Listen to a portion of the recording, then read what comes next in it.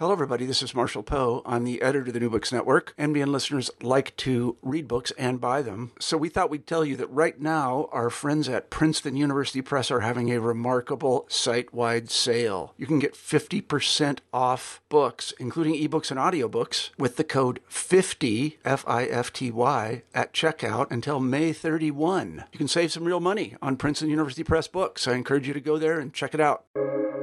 Welcome to the New Books Network. Hello, everybody, and welcome back to New Books in Medicine, a podcast channel on the New Books Network. I'm Claire Clark, one of the hosts of the channel, and today we're talking to Christopher D.E. Willoughby. Dr. Willoughby is a visiting assistant professor of the history of medicine and health at Pitzer College, and he is the author of the brand new book, Masters of Health, Racial Science and Slavery in U.S. Medical Schools, which is just out from the University of North Carolina Press. Hot off the presses.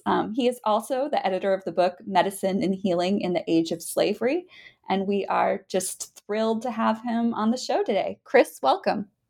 Thank you for having me. I wonder if you could begin our interview by telling us a little bit about yourself.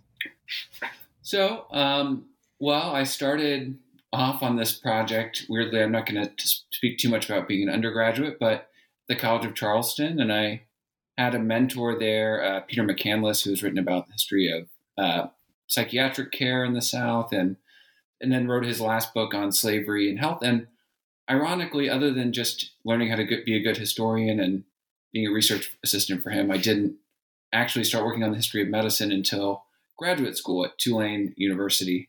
But at College of Charleston, I started looking at racial science texts and started really thinking deeply about why is racial science so compelling? What did it mean to Southerners and pro-slavery advocates? And then my graduate training made me start thinking a little bit more nationally about it. So at Tulane, I started working on the history of medicine component as well. My advisor, Randy, is a transnational historian of slavery, so that very much has shaped my approach. But on the other hand, we, in some ways, couldn't be more different. He's a social historian of everyday people in the enslaved societies, whereas a lot of this book focuses on elite white physicians and their racial constructs. But at Tulane, I got the tools to be a good transnational historian. And it's also where I met another mentor, and reminder that their mentors often are not always just in your graduate program, but that's Deirdre Cooper Owens. And she and I started working together fairly early in grad school, and she was on my dissertation committee and really helped me start seeing this story of medicine, racial science, and slavery as a national phenomena, where physicians in New York, like people she studied, J. Marion Sims, who lives in both the South and in New York, conducted racist experiments on people. And so that foundation of looking at Southern history, the history of racism, as both a national issue and an issue that affects medical institutions, that is something I started to really develop in grad school, and with two really important mentors and my advisor, Randy Sparks and Deirdre Cooper Owens. Well, what a wonderful mentorship team. Tell us about Masters of Health. Tell us about this book. How did you come to write it? Well, like so many other first academic books, it does start as a dissertation that was a pretty narrow history of racial science in medical schools from 1820 to 1860.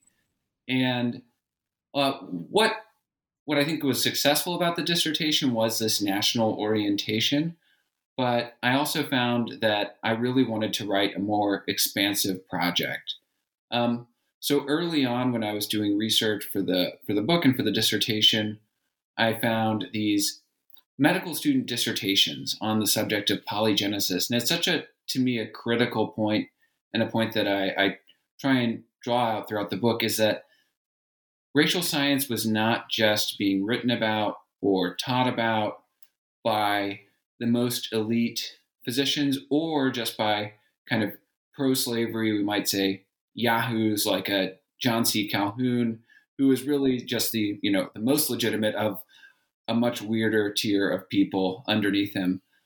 So I was very interested in what did the average medical student think about race?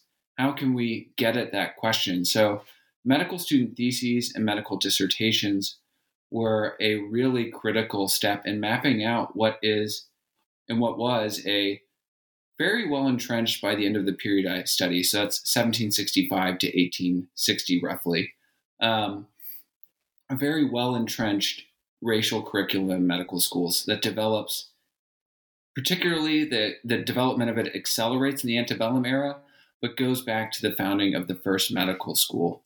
So these dissertations tell us that medical students were interested in how to treat enslaved people, the effects of the environment on enslaved people or people of African descent's bodies, and finally, the perception that people of African descent had anatomically distinct bodies. And what we also see is that this was not just the kind of fantasies of a 20-year-old. I mean, they are fantasies, but that these were a deeply entrenched part of the medical curriculum.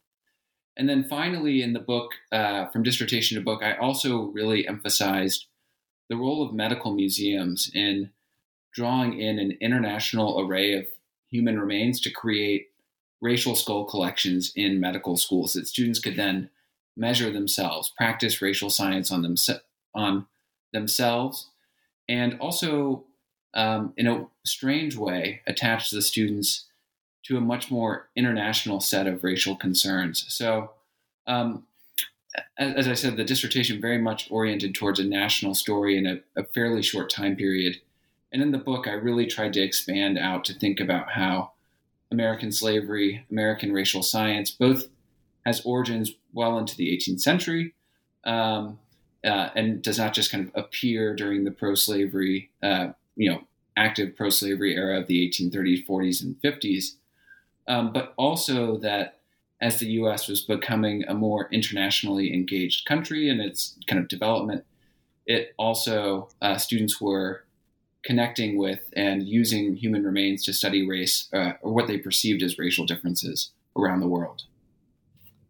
We're going to dig into some of these sources in a little bit more detail.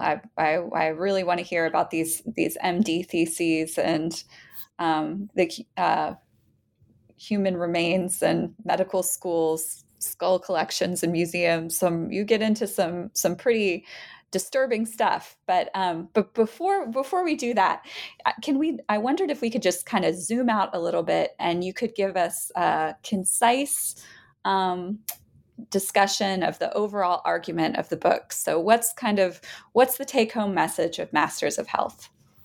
Sure. So the biggest, if we were going to put the kind of flashing lights above the entrance to my disturbing book, it would be racial thinking underwrote the rise of the medical profession in the United States. And what do I mean by that? So a critical aspect of American medical education, American medical schools, is they develop and start developing right at the beginning of the international abolition movement.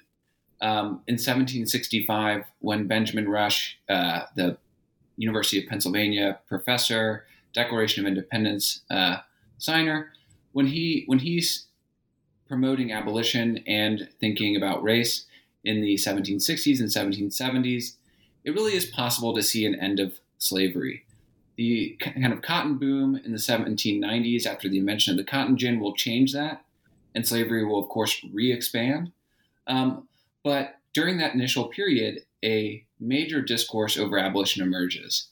And so there is a debate over slavery for the next century as medical schools begin to emerge and proliferate across the United States.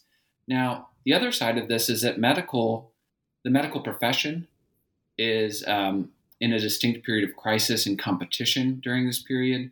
They are trying to establish legitimacy while competing with homeopaths, osteopaths, we might think of everyday healers, as well as people advocating for self-healing.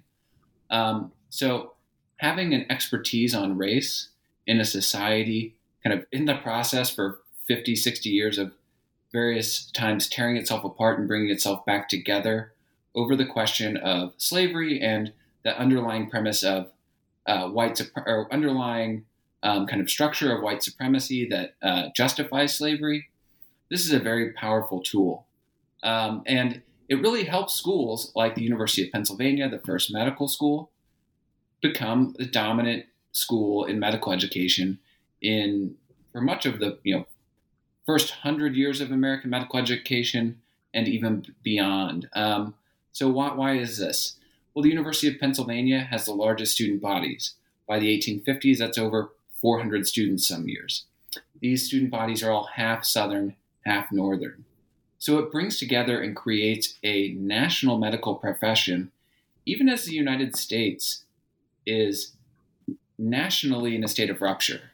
So you'd see Southern booster Southern booster doctors claiming that Northern medical schools don't teach racial difference. And then Southern medical alumni would say there's nothing further from the truth. So what I show is that racial thinking was a critical piece in creating a nationally cohesive medical profession in a time period where the United States was not nationally cohesive. And that medical profession will survive the Civil War and continue to grow today, even as, thankfully there have been some reforms, but still much work to be done on the issue of racism in medicine. Well, give us a little overview of the book, because it's got a 3-part structure. So what do each of the 3 sections deal with? So the first part of the book really tracks the emergence of two things. And that's the dominance of the theory of polygenesis, which we're going to get into a little bit later. Mm-hmm. But that is basically this idea that each human race, quote unquote, race is obviously a scientifically flawed, if not discredited concept, but each human race is a distinct species created for distinct climates and environments. And this, for much of the previous, we'll say, almost 2,000 years of the history of Christendom, was a heretical belief compared to the belief that all humans derive from Adam and Eve, or basically monogenesis. And then the second key feature is the rise of the medical school. For the first, much of the colonial era of the Americas, all medical training was done by apprenticeships. Therefore, students were had a very idiosyncratic set of beliefs. So once in the medical school, teaching a racial science-oriented version of the body, of human difference, allows for, I argue in part 1, for mass proliferation of ideas about racial difference and the promotion of this way of seeing racial difference I call the clinical racial gaze, or the kind of confluence of anatomical ways of seeing the body and racial ways, or the slaveholders' way of seeing the body, of analyzing a body for whipping scars to see if someone has misbehaved or is an unruly enslaved person. This can intersect in disturbing ways with cutting open a body to see pathology or gross anatomy, the kind of literal geography of the interns of the body. And then part 2 examines how this education was disturbingly practical, disturbingly hands-on. So I look at the rise of body snatching and how, particularly in the South, enslaved people were the core constituency to have their bodies stolen to be dissection material. And in the North, Black people were disproportionately had their bodies stolen and dissected by medical students. I also unpack cases of experiments on live subjects that were done by medical students. And these were, in some ways, quite different from what we might think of as, therapeutic surgical experimentation. These had no therapeutic value, but rather risked the life of enslaved people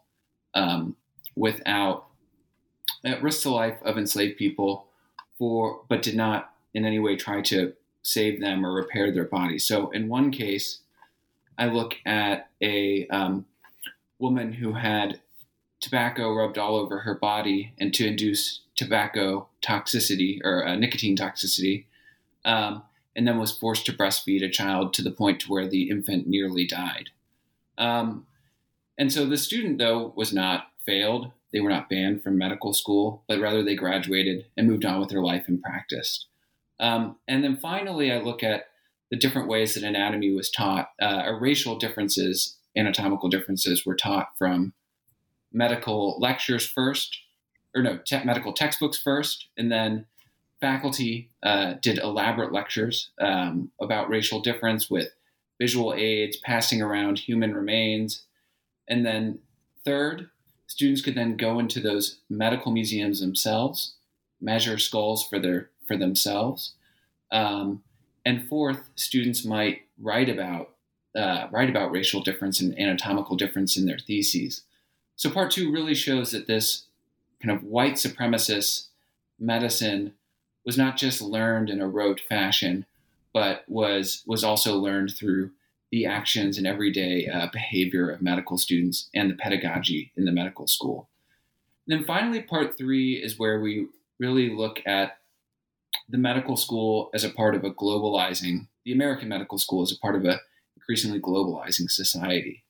So first, I examine how imperialism enabled the creation of these global skull collections, connecting students to locales around the world, with body parts coming from West Africa, South Asia, South America, in some cases, the heads of mummies stolen from Egyptian tombs.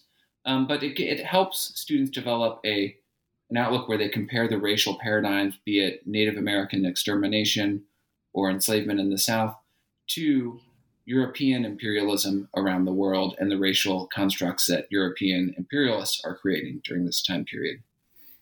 And additionally, and elsewhere, kind of building on this theme, I look at how data from imperial locations, particularly about mortality data to certain diseases that are broken up by race, was used to think about how the U.S. should potentially create, first internally, one might think of it, racial public health laws to either keep slavery in the South or prevent free people of color from entering into northern states. The idea being from these racist doctors, of course, that northern cold climates would first potentially cause enslaved people to go insane. This was a belief that was perpetuated by the since discredited census of 1840 that showed higher rates of mania, as would have been the term at the time, among Black people in the North. But that was discredited in its own time, but doctors continued to restate that. And then also that the health concerns, be they pneumonia, tuberculosis, that Black people's bodies were more poorly adapted to health in the North. And so on the one hand, this environmental data and comparative data essentially justifies slavery as a racial public health program. And then second, physicians began to use this international data to think about whether or not the U.S. should become an expansive overseas empire itself. And then finally, another critical theme in part 3 are counter-narratives of individual people who were racialized by 19th century physicians. So in one case, I discuss the kind of story of an enslaved Brazilian rebel whose skull ends up at Harvard's medical school. And he's a participant, potentially a street-level leader in the 1835 Malay Revolt or Muslim uprising in Bahia, one of the largest slave revolts in Brazilian history. So part 3 really takes the national story of everyday training and the emergence of the medical school that's in part 1 and part 2, and shows how these ideologies are shaped by a increasingly international and even global set of forces and ideas about race, and that then American racial science is also being applied to think about American foreign policy, what it means to be a white supremacist nation in a global, increasingly globally interconnected society. So this stuff is really disturbing reading. I have to tell our listeners it's difficult stuff to process, and I imagine that it was really difficult. It was difficult to research as well. The evidence base that you marshal here is so impressive. You draw on a wealth of primary sources, institutional archives, museums, published scientific literature, correspondence, teaching materials, lecture notes, and these MD theses that you mentioned, which I imagine are very challenging reading. I wondered if you could talk a little bit about what it was like excavating and processing this difficult material over the period of so many years. So this is your dissertation and then became a book. You've been living with this history for a while. Yeah, my first trip into the archives to look at MD theses was in 2011. So it's been an 11-year, more than a decade of thinking about this. And it's doing this kind of research and finding this kind of subterranean story of racist medicine. And in some ways it was subterranean, in some ways it's on the surface. It took a long time. I spent 10 months, kind of 40 hours a week at the Medical University of South Carolina's Waring Historical Library and the University of Pennsylvania's Kislak Center, where the two main bodies of theses I looked at, reading these more than 4,000 dissertations. And I would describe it as, long periods of time looking through some of the most poorly written, student papers you've ever read, then articulated by moments of true horror. I can remember sitting in the Waring Historical Library. It's a very small library. For some reason, I was in the second floor, which is not usually used, sitting alone, when I came across one of the most disturbing aspects of the book, which is a case where a student deliberately infects an enslaved person with malaria. And I just kind of, sat there with my breath taken away, not sure what to do, other than eventually start taking notes. But yeah, it's been an interesting trip, because on the initially I was writing this, I think, during the Obama era, when it felt like a book about the rise of technocratic racism. And then the Trump era, the alt-right people literally started reviving these racial ideas. Some of them, even citing some of the racial scientists that I discuss from the 1850s. So it then took on a different kind of horror of far too, not just a kind of analog or prehistory of the problems of technocratic, we might even say liberal racism today, and to really thinking about how much these ideas, this kind of white supremacy, is still profoundly, even the skull measuring has not left American intellectual culture as much as we might wish it had. And then the second moment that really stood out was looking at museum records of the skull collection at Harvard. And what stood out to me there was, both, starting to think more and more, the more I studied skull collections, you start realizing these are hundreds, thousands of people's lives that were ended in some way, form, or fashion, but that are often invisibilized by the presentation of them. And so starting to find stories of people and how they died, that was another really kind of difficult moment to sit with in the archive alone. And then I would say the other final thing that I think was so illuminating, but once again, really difficult, is early on, I started looking at, and I've always loved reading historical correspondence. You can tell a lot about people, but I think when I started reading about the history of racial science, it felt really comforting to think of it as a Southern pro-slavery movement. And correspondence networks tell a very different story.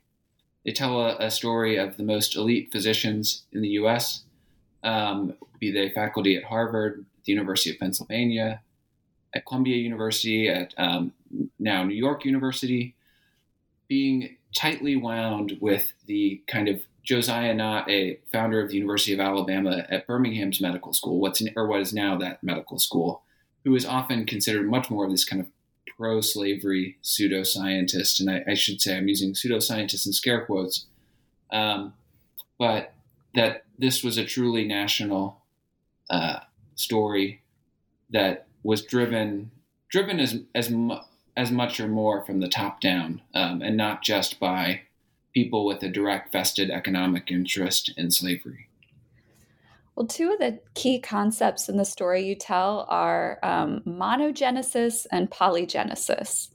Tell us a little bit about them. What is monogenesis and what's polygenesis, and how did polygenesis shape medical education? Yeah. So monogenesis, I know I mentioned it earlier, but these are obviously much more complicated theories. But monogenesis dates back to essentially biblical creation. And it's, what the main churches, the Catholic Church, the Protestant Church, these are the enshrined idea of imbuing human history where my book focuses in the 18th and even 19th century. It also, generally speaking, monogenes then had to explain racial difference through environmental change. People's bodies were shaped by the environments they lived. Somebody like John Bachman, a pro-slavery monogenist from South Carolina in the 1840s and 1850s, and a reverend, we should note, and a collaborator of John James Audubon, he argued that racial difference was not caused by biblical creation, but by a process akin to animal domestication. So that would be the kind of academic version of monogenesis, is that different skin colors, different potentially morphologies. Some monogenists were believed in more racial differences and were closer to polygenous, and some were, we might say, kind of skin deep monogenous. And then second, polygenesis, which has it's a very interesting history because it has this very brief window of being the preeminent explanation of human origins, in between kind of 1840 and 1859. That's in between, when they become ascendant and when Darwin publishes On the Origin of the Species. And so polygenesis argues that each race was created each race was created for a different geographic location by God at the point of human or the origins of the world. And they argue that skull measuring, basically the cranial capacity, the internal capacity of a human skull, statistically collated, kind of correlates to these original 5 creations there.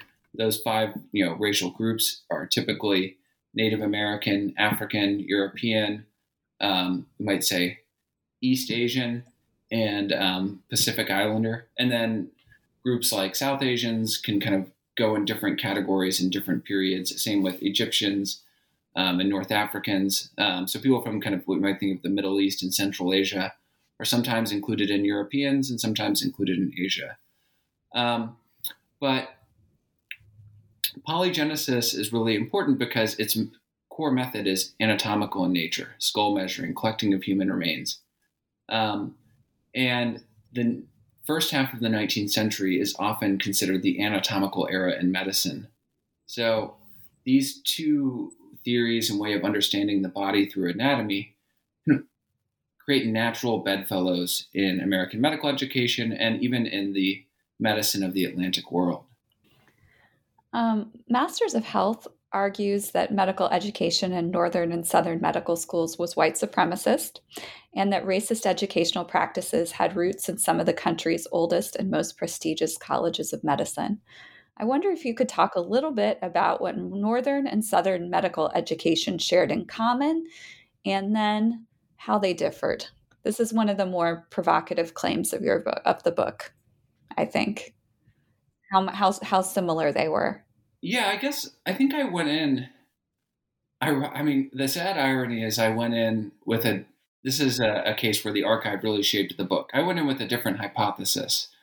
I was expecting similarity, certainly, but not nearly as much as was the case. So I think where we see similarities.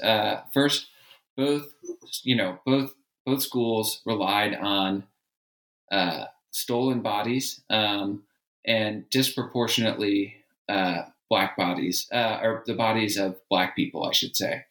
Um, and there are differences in this case where, in a place like Boston, the black population was simply not large enough to have a preponderance of Harvard's anatomical material come from black people. Um, and I think we most likely would have to say the same thing about Philadelphia and even New York City, even though they had larger African American populations. Um, but both stole black bodies and black people's bodies, and we know that they were to a disproportionate degree in the North, and likewise that they all kind of viewed body snatching as defined through a social ladder. So you attack or prey on the poorest, weakest people in society, which is always black people, but then moving up to, in somewhere like New York and Philadelphia, Irish immigrants, poor whites who end up in the poorhouse. So where they differed was not so much in ideology, but in practicality, is that Southern schools had a massive enslaved population. They literally, like the Medical University of South, or what's now the Medical University of South Carolina and previously the Medical College of South Carolina, literally bragged about using enslaved people for anatomical material, saying it was the most affordable dissection program in the country. Whereas Northern schools could not, just simply as a matter of practical life, could not do that. So that's one difference and similarity. They both shared a preponderance for measuring skulls, for teaching students a basically polygenesis way of seeing the body and seeing racial difference. They both displayed human remains and racialized human remains in their museums. And they both compared Black people to animals in their curriculum and in their writing. So a figure like John Collins Warren, the professor of anatomy at Harvard through much of the antebellum era, we know through correspondence, actually discussing his lectures, that he said that people of African descent, they had longer arms like apes, for example. And this was definitely an idea that one can see in Southern racial science and to some extent in Southern medical education. Northern schools also at the University of Pennsylvania, we have some evidence they taught practical ideas about slave management for physicians. So how to check for an enslaved person potentially feigning illness. Just as often, we should say, enslaved people were not actually feigning illness, but paranoid enslavers were so afraid that they might lose a little money that they would, kind of interrogate and potentially abuse, beat, and whip them to see if they were ill. And this was taught as a normal practice at least some northern medical schools and southern medical schools. And one other kind of final difference, I've mentioned a few experiments on enslaved people's bodies. This is something where it's not so much that we don't know whether or not northern schools would have condoned this or not, but they did not have access to enslaved people overall. So southern schools, I found 2 cases where students conducted life-threatening experiments on enslaved people. And in northern schools, I never found such a case, but that is quite different because enslaved people versus free Black people in the North, enslaved people don't have legal rights. They can't go to take a medical student to courts. And so there are greater repercussions in the North. And so you are actually having to navigate a social plane where people of African descent, while they're certainly heavily subordinated, most subordinated, probably underclass in the region, they are not. They do have some legal rights, and so there were some limits in northern schools of what you could do versus southern schools, or what a physician could do, I should say. Sure. Thank you. It's not easy reading. I wondered if you could. You write about how human remains, such as medical school skull collections, were used to advance racial science and medical education. And one of the things you do really skillfully as a historian is to take some examples of these medical remains and then give us the full human story of the people behind them. And I wondered if you could give us just a little bit of a flavor of that. If you could tell us about one of those examples you provide. My suggestion was maybe an African man named Sturman, but you can choose. Tell us about the human beings behind the sort of artifacts that are housed in these medical schools collections. And I should say this is one of those, it was very hard for me to write and very difficult for me to wrap my head around how to write this. And I was very lucky to work on this chapter at the Schomburg Center for Research in Black Culture. And my cohort of fellow scholars and the leadership there were really helpful, because I found this, it both kind of emotionally and intellectually, just it was going into a different realm from what I'm used to, which is, as you can probably tell from the interview, studying the letters and teachings of terrible white racist professors, or very disturbing people. And Stormon was quite the opposite. He's exercising agency, but he's very much also, in some ways a victim of this science, even as he is trying to constantly reshape his life. But Stormon was a teenager in Boston when he took his own life by hanging. But his whole story, I take us back to, as best we can tell from his childhood, he grew up in a place that the British Empire had, and the Dutch Empire, I should say, had disrupted for more than a century. And that's the northern cape of southern Africa, what's now kind of an area called Little Namaqualand, which is roughly the border of Namibia and South Africa. And Stormon's people, they were kind of Khoikhoi people, traditionally cattle herders, and had been displaced from their land for during that previous century. And by the time he's growing up, they've kind of become hunters and gatherers. And he ends up as a teenager trekking from Western South Africa today to Eastern South Africa, where he meets a man who, invites him to come to Boston to make lots of money, quote unquote, paraphrasing, that's what is offered, to be in a P.T. Barnum exhibit. And this man makes a contract with the British colonial government in Natal, that's the city in South Africa. And Stormon is brought to the Aquarial Gardens in Boston. He has also even toured around the United States this is in 1860 and 1861. He's made to dress up and hold clubs and spears and sing songs and do the war and love dances, quote unquote. This is all in this promotional pamphlet. And in the local newspapers, there have this kind of try to make up for trafficking in Africans by claiming it's nothing like the slave trade, putting our kind of history hats on. Remember 1860, 61, this is the middle of the secession crisis. Massachusetts is supposed to be a kind of moral leader against slavery, and they are having these really disturbing human zoo-like exhibits in the aquarium. And at the end of it, Stormon hangs himself, and his story is told all over the newspapers. And his body is given to Harvard's medical school from the Aquarial Gardens. And, we should also note the Aquarial Gardens had given animal specimens, Aquarial Gardens being like an aquarium, animal specimens to Harvard's medical school. Harvard faculty, Jeffries Wyman, who ends up being is by this point the first curator of what's now the Peabody Museum, He dissects Stormon. He writes a pamphlet comparing Stormon's body to apes, and then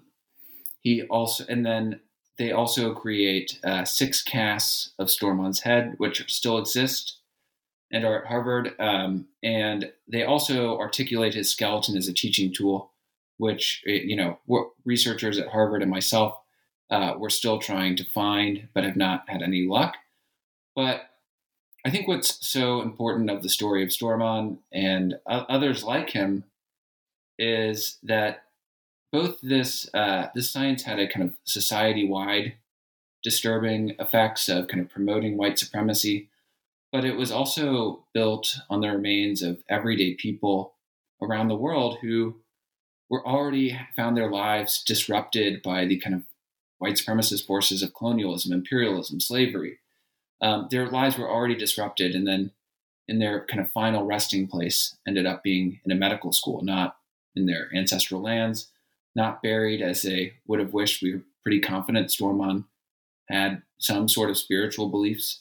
And it's also worth noting that in some African religions, suicide was not seen as an immoral act.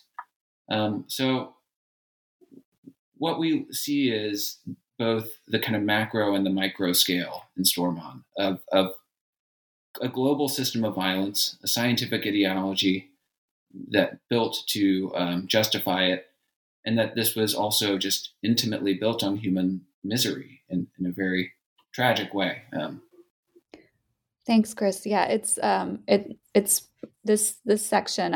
I thank you for sharing that about the Schomburg Center, because I was really in awe of how you managed to tell this history in a way that honors and centers the people who you're writing about. This brings me to the conclusion of the book, which is, I'm just going to quote it here. You conclude that Masters of Health doesn't relate an optimistic story, and there may be little reason to assume that the future of racism and medical education will be very different or better than the past. However, taken at face value, this book does provide a potential blueprint for change. So this is an upbeat ending. Tell us how can this book provide a blueprint for change, Chris, after so many years of injustice and exploitation? Well, I think people might find my blueprint for change is a little bit depressing, also, but the book at its core is a story of a small cohort of people. We're looking at initially, 6 faculty members at the University of Pennsylvania, 7 at Columbia.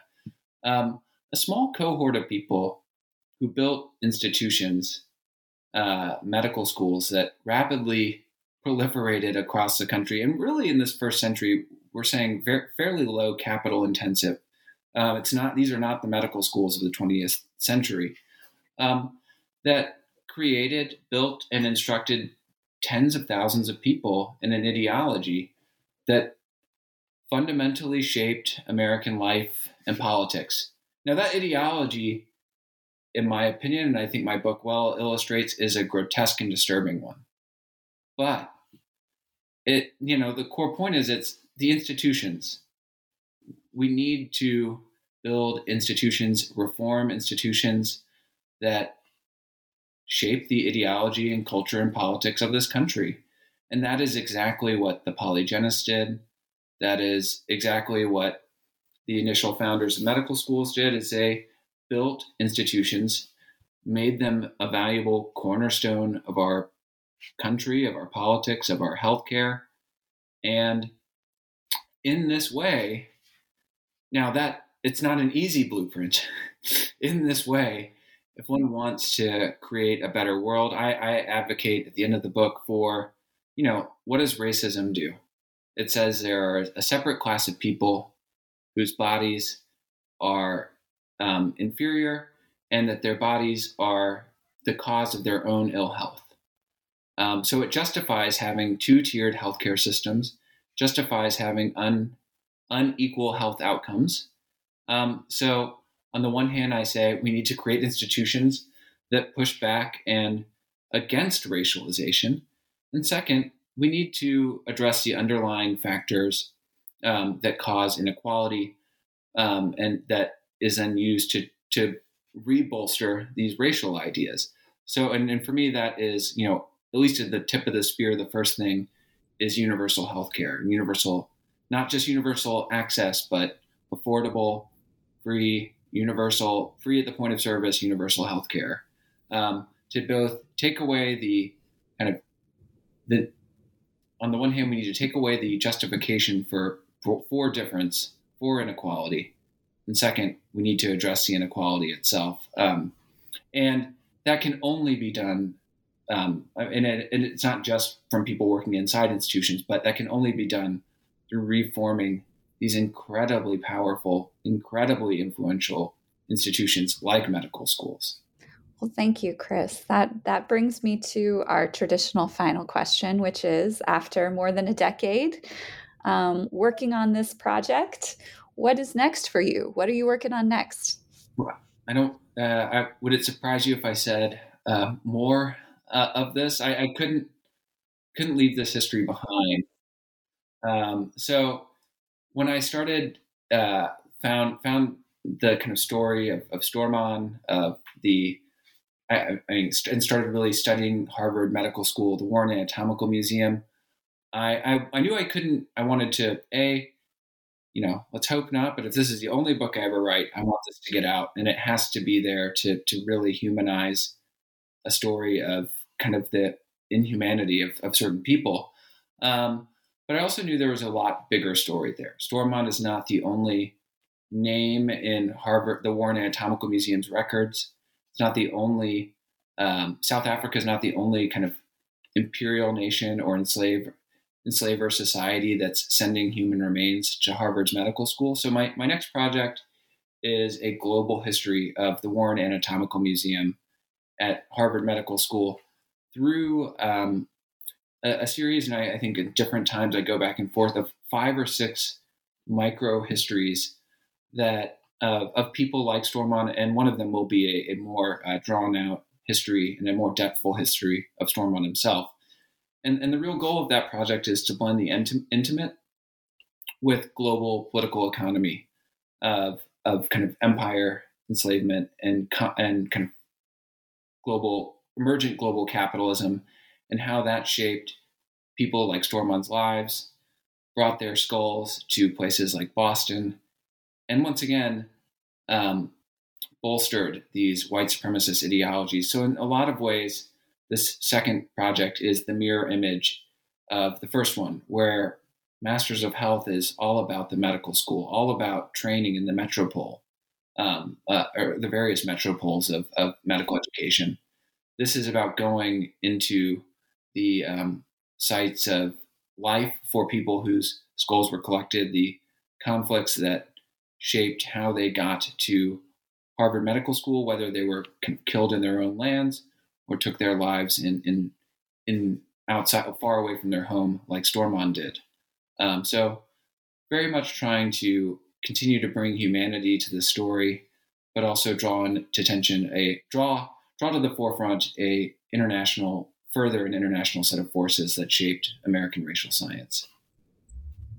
Well, that sounds like a wonderful project and a great thing to be coming out of this work, which is sure to be a classic. You can tell reading it, it should be required reading in every medical school in the country. Thank you, Chris, for coming and sharing your work with us today on the New Books Network. We really appreciate the chance to talk to you.